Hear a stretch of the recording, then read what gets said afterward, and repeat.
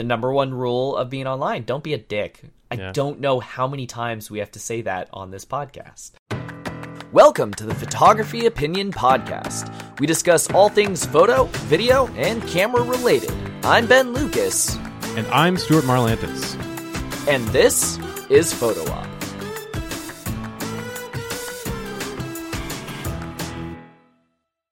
Hello, how are you doing today, Stuart? Hey, doing well.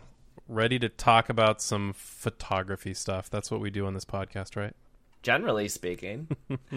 All right. So, yeah, we're going to give our opinions on all things photo. If you haven't learned yet, that's kind of what we do here. I had a funny post on Facebook. I was going to say fun, but some people took it the wrong way. And so I figured we can talk about it and draw some tips from it. So the post that I had on Facebook, it was, by the way, when you post a photo in color and black and white and you ask which one's better, am I allowed to say neither if it's not a good photo? Asking for a friend. Well, your first mistake was being on Facebook. Oh, yeah, there's that too. So most people got it as a joke, and some people are like, hey, you're allowed to just say nothing and keep moving. I'm like, I know that. I'm not going to be mean in a Facebook comment. That's why it was completely separate from the person who actually posted this in my feed. Taking bets for if those people posted the exact same thing themselves, and that's why they're so defensive about it. Maybe, but from all the people who were salty and commented, they're either not photographers and they're just trying to courteously tell me to be nice online. Yeah, which that's the number one rule of being online: don't be a dick. I don't know how many times we have to say that on this podcast. It's true. Sadly. It's true though. So I think kind of the two parts of this episode that we'll be talking about are the pit traps and falls of black and white and why people like it so much. Mm-hmm. And the second one will be some actual tips for shooting black and white. Cool. Sounds good. I actually don't shoot a lot of black and white, so it'll be a learning experience for me too. So I also don't shoot a lot of black and white, but when I shoot black and white, I already know ahead of time this photo is going to be black and white. Hey, you're getting to the tips ahead of time. Shh. So I think one of those pitfalls is asking the question to begin with. I mean, when you're like, I don't know, is this color or black and white?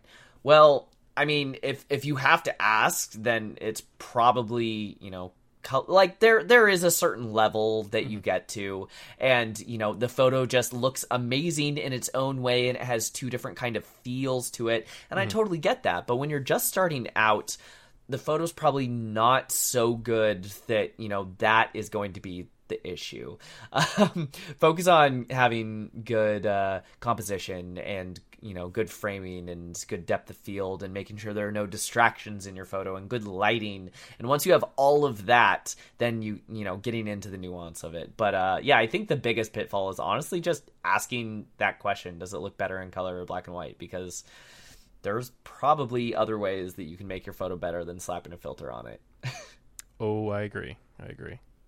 One of the biggest jokes that I had in art school is, if it's not artsy enough, just make it black and white, and then it's art now. That's Well, speaking of art school, I think people get stuck in that mentality of black and white being artsy. But like when you're in school and you're taking a course on photography and you do a series of black and white photos, like where you have to stay in black and white the entire time, that's not supposed to imply that black and white makes it more art. That's just supposed to get you in the mindset of what's different about black and white and how you should apply it and when you should apply it. And I think people see that and kind of miss the point a little bit, either from taking that class and missing the point of the class, or being an outsider and seeing portfolios like that and thinking that then that's what they should take away from that experience. There was a class that I took that was called Black and White Photography, and at no point during that class was there any assignment to shoot black and white photos, which was utterly disappointing. Weird. But I don't like talking about that class, so we'll just we'll skip over that part. Fair enough.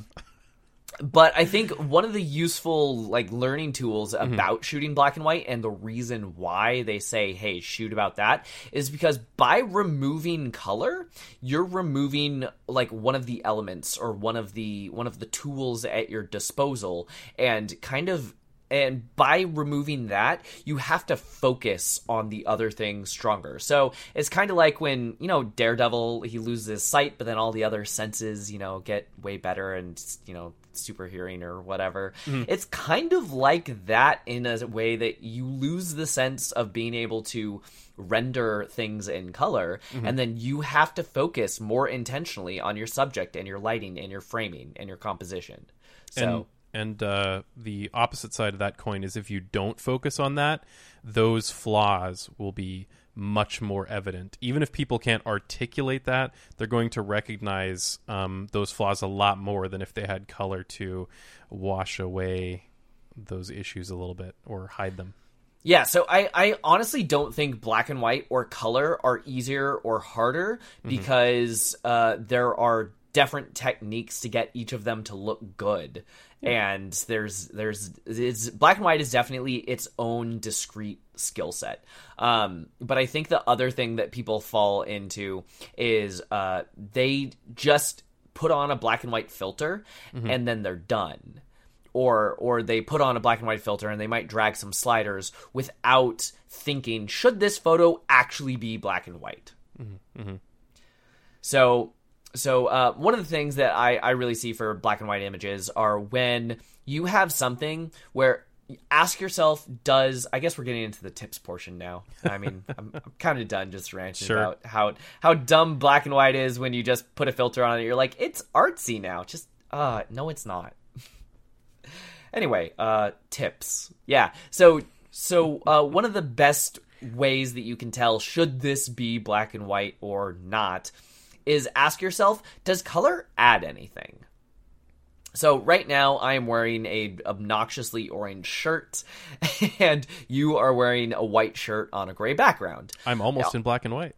You are almost in black and white already. So if you were to take, a screen cap of yours there and we were to turn it black and white, well, as long as you apply all of the proper techniques and tools while you're editing, color is not adding anything in your photo versus I'm wearing this obnoxiously orange shirt.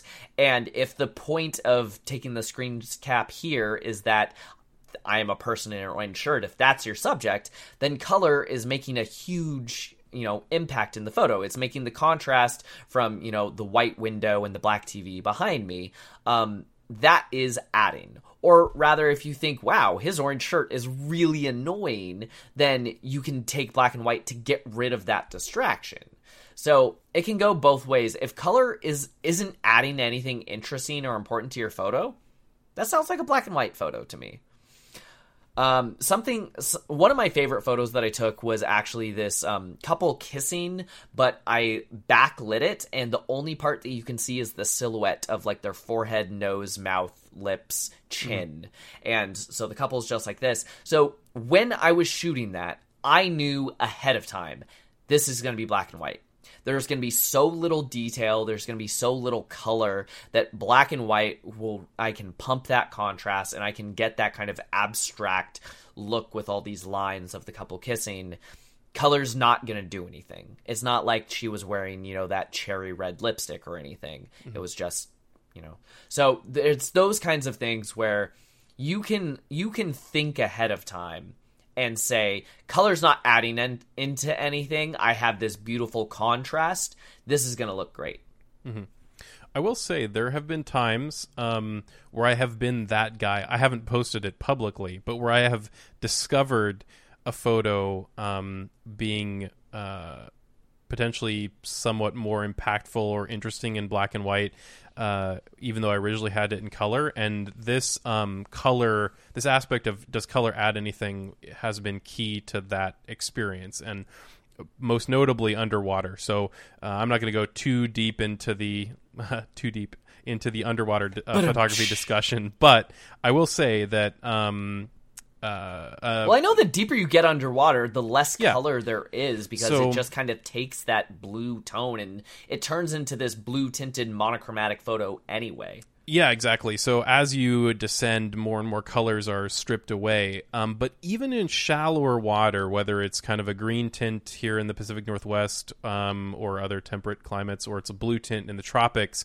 you'd be surprised at how, even if you've got as good color reproduction as you can get, you'd be surprised how well black and white works for almost anything underwater, because a lot of things underwater, because as you said, color kind of falls away, they don't require color to be distinguishing, to be interesting. In a lot of the tropical corals and stuff, you'll see that, but as I shoot mostly in temperate climates, there's not that kind of color fest that you get in really shallow tropical water. So that was something that I just kind of never really experimented with black and white underwater. That was never kind of part of my thought process. But I just kind of one day thought, I'll just try this. I'll try black and white specifically underwater. And boy, it works really well. So you might be surprised at what you just assume should be color might be better thought about in black and white. Granted, you should still plan to shoot black and white. That should be, your plan from the get-go. But it certainly can be applied at times that you might have never considered before. I think for people that are new in learning, though, like just doing the color version and then doing the black and white version and learning what works and what doesn't, you don't necessarily have to post every single photo that you do. Oh, yeah, for sure. But doing that conversion on all the photos that you think are interesting in learning for yourself, what do you like, what do you not like? I mean, such a huge part of photography is a non-objective, personal, discovery of taste. Yeah. But in general, here are some of the things that make the best black and white photos. So when you have really good contrast, when you have high contrast, that makes an excellent black and white photo. When you have a scene where everything is just kind of a middle color, unless you're going for like a Chinese watercolor painting type vibe, which I shot a lot of in the wildfires last week. Unless you're going for that kind of thing, having those kind of middle gray tones don't look good in black and white, because it just turns into this kind of muddy... It's a blob. Just this muddy gray blob. Absolutely. Yeah. So, so one of the things that I see a lot is portrait photographers. When should a portrait be black and white? Well, if you have incredibly flat lighting to the scene, probably not a great black and white, because what's going to happen is all of their skin is going to blend in. So like if your subject's chin and you're shooting this portrait and there's no light differentiation between their chin and like their collarbone, so you turn that black and white and all this skin just turns into a gray blob mess, that photo probably shouldn't be in black and white. Otherwise, you need to do some serious dodge and burning and kind of define that jawline. But these are the kinds of considerations of honestly looking at your scene, seeing, do I have the proper contrast and lighting and everything? Will this make a good black and white photo? And try and make that decision when you have the camera in your hand and not when you're sitting behind your keyboard. Oh, yeah. So what you're saying is, if you're taking a portrait and it's flattering in black and white, then it should be in black and white. Well, I mean, there's that too. A lot of actors' headshots are black and white, and that's the thing of it's get that classic look, but to be able to pull that off, you have to have really good contrast. Oh yeah. Yeah, I mean, this is a pretty short episode. I just thought I'd get your toes dipped in the world of black and white without being a joke. Don't be a joke. Well, and I should, yeah, definitely. And don't post everything on social media. Like, you can think through things on your own time. You can make decisions for yourself. But I was going to say, the one thing to do, I think, with black and white photography that we didn't explicitly say beyond, experiment yourself, is look at black and white photography, like consume a lot of it, and good stuff specifically. Go through some of the most famous, most successful black and white photographs or photographers, however you want to look at it, and really look at those with a critical eye and think about what worked there, why that worked in black and white. What are the aspects that elevate that photo because of it being in black and white. That really will, I think, help a beginner a lot to think about it like that. I think one of the things that actually the digital age took away is we're getting more and more high dynamic range detail cameras, where the first cameras did not.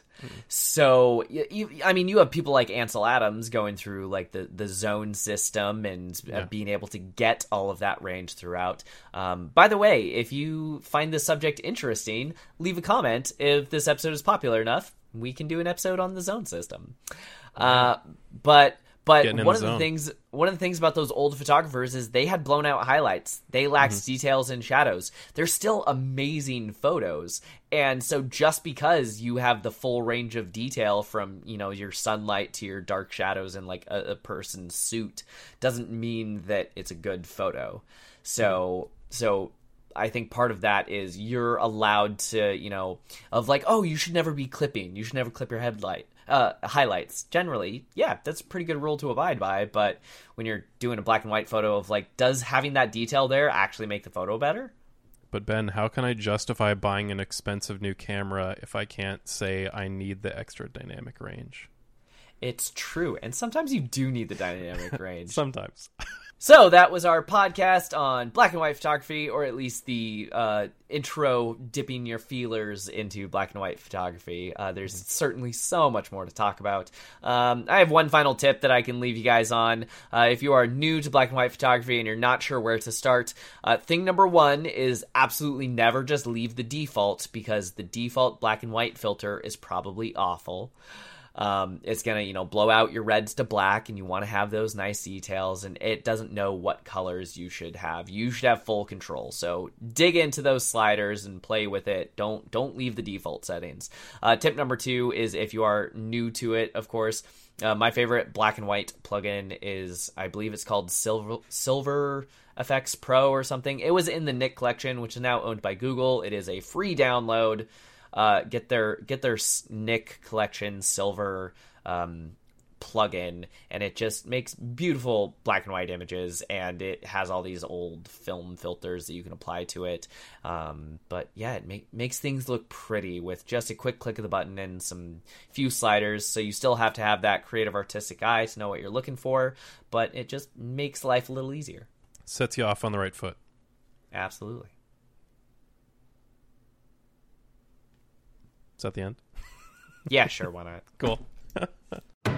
If you have questions or ideas for future episodes, you can email us at hello@photo-op.show. Watch us on Ben's YouTube channel at NomCreative. As in Om Nom Nom. Share this with a friend, and you can listen to Photo Op anywhere podcasts are sold. Or download it. 'Cause it's free.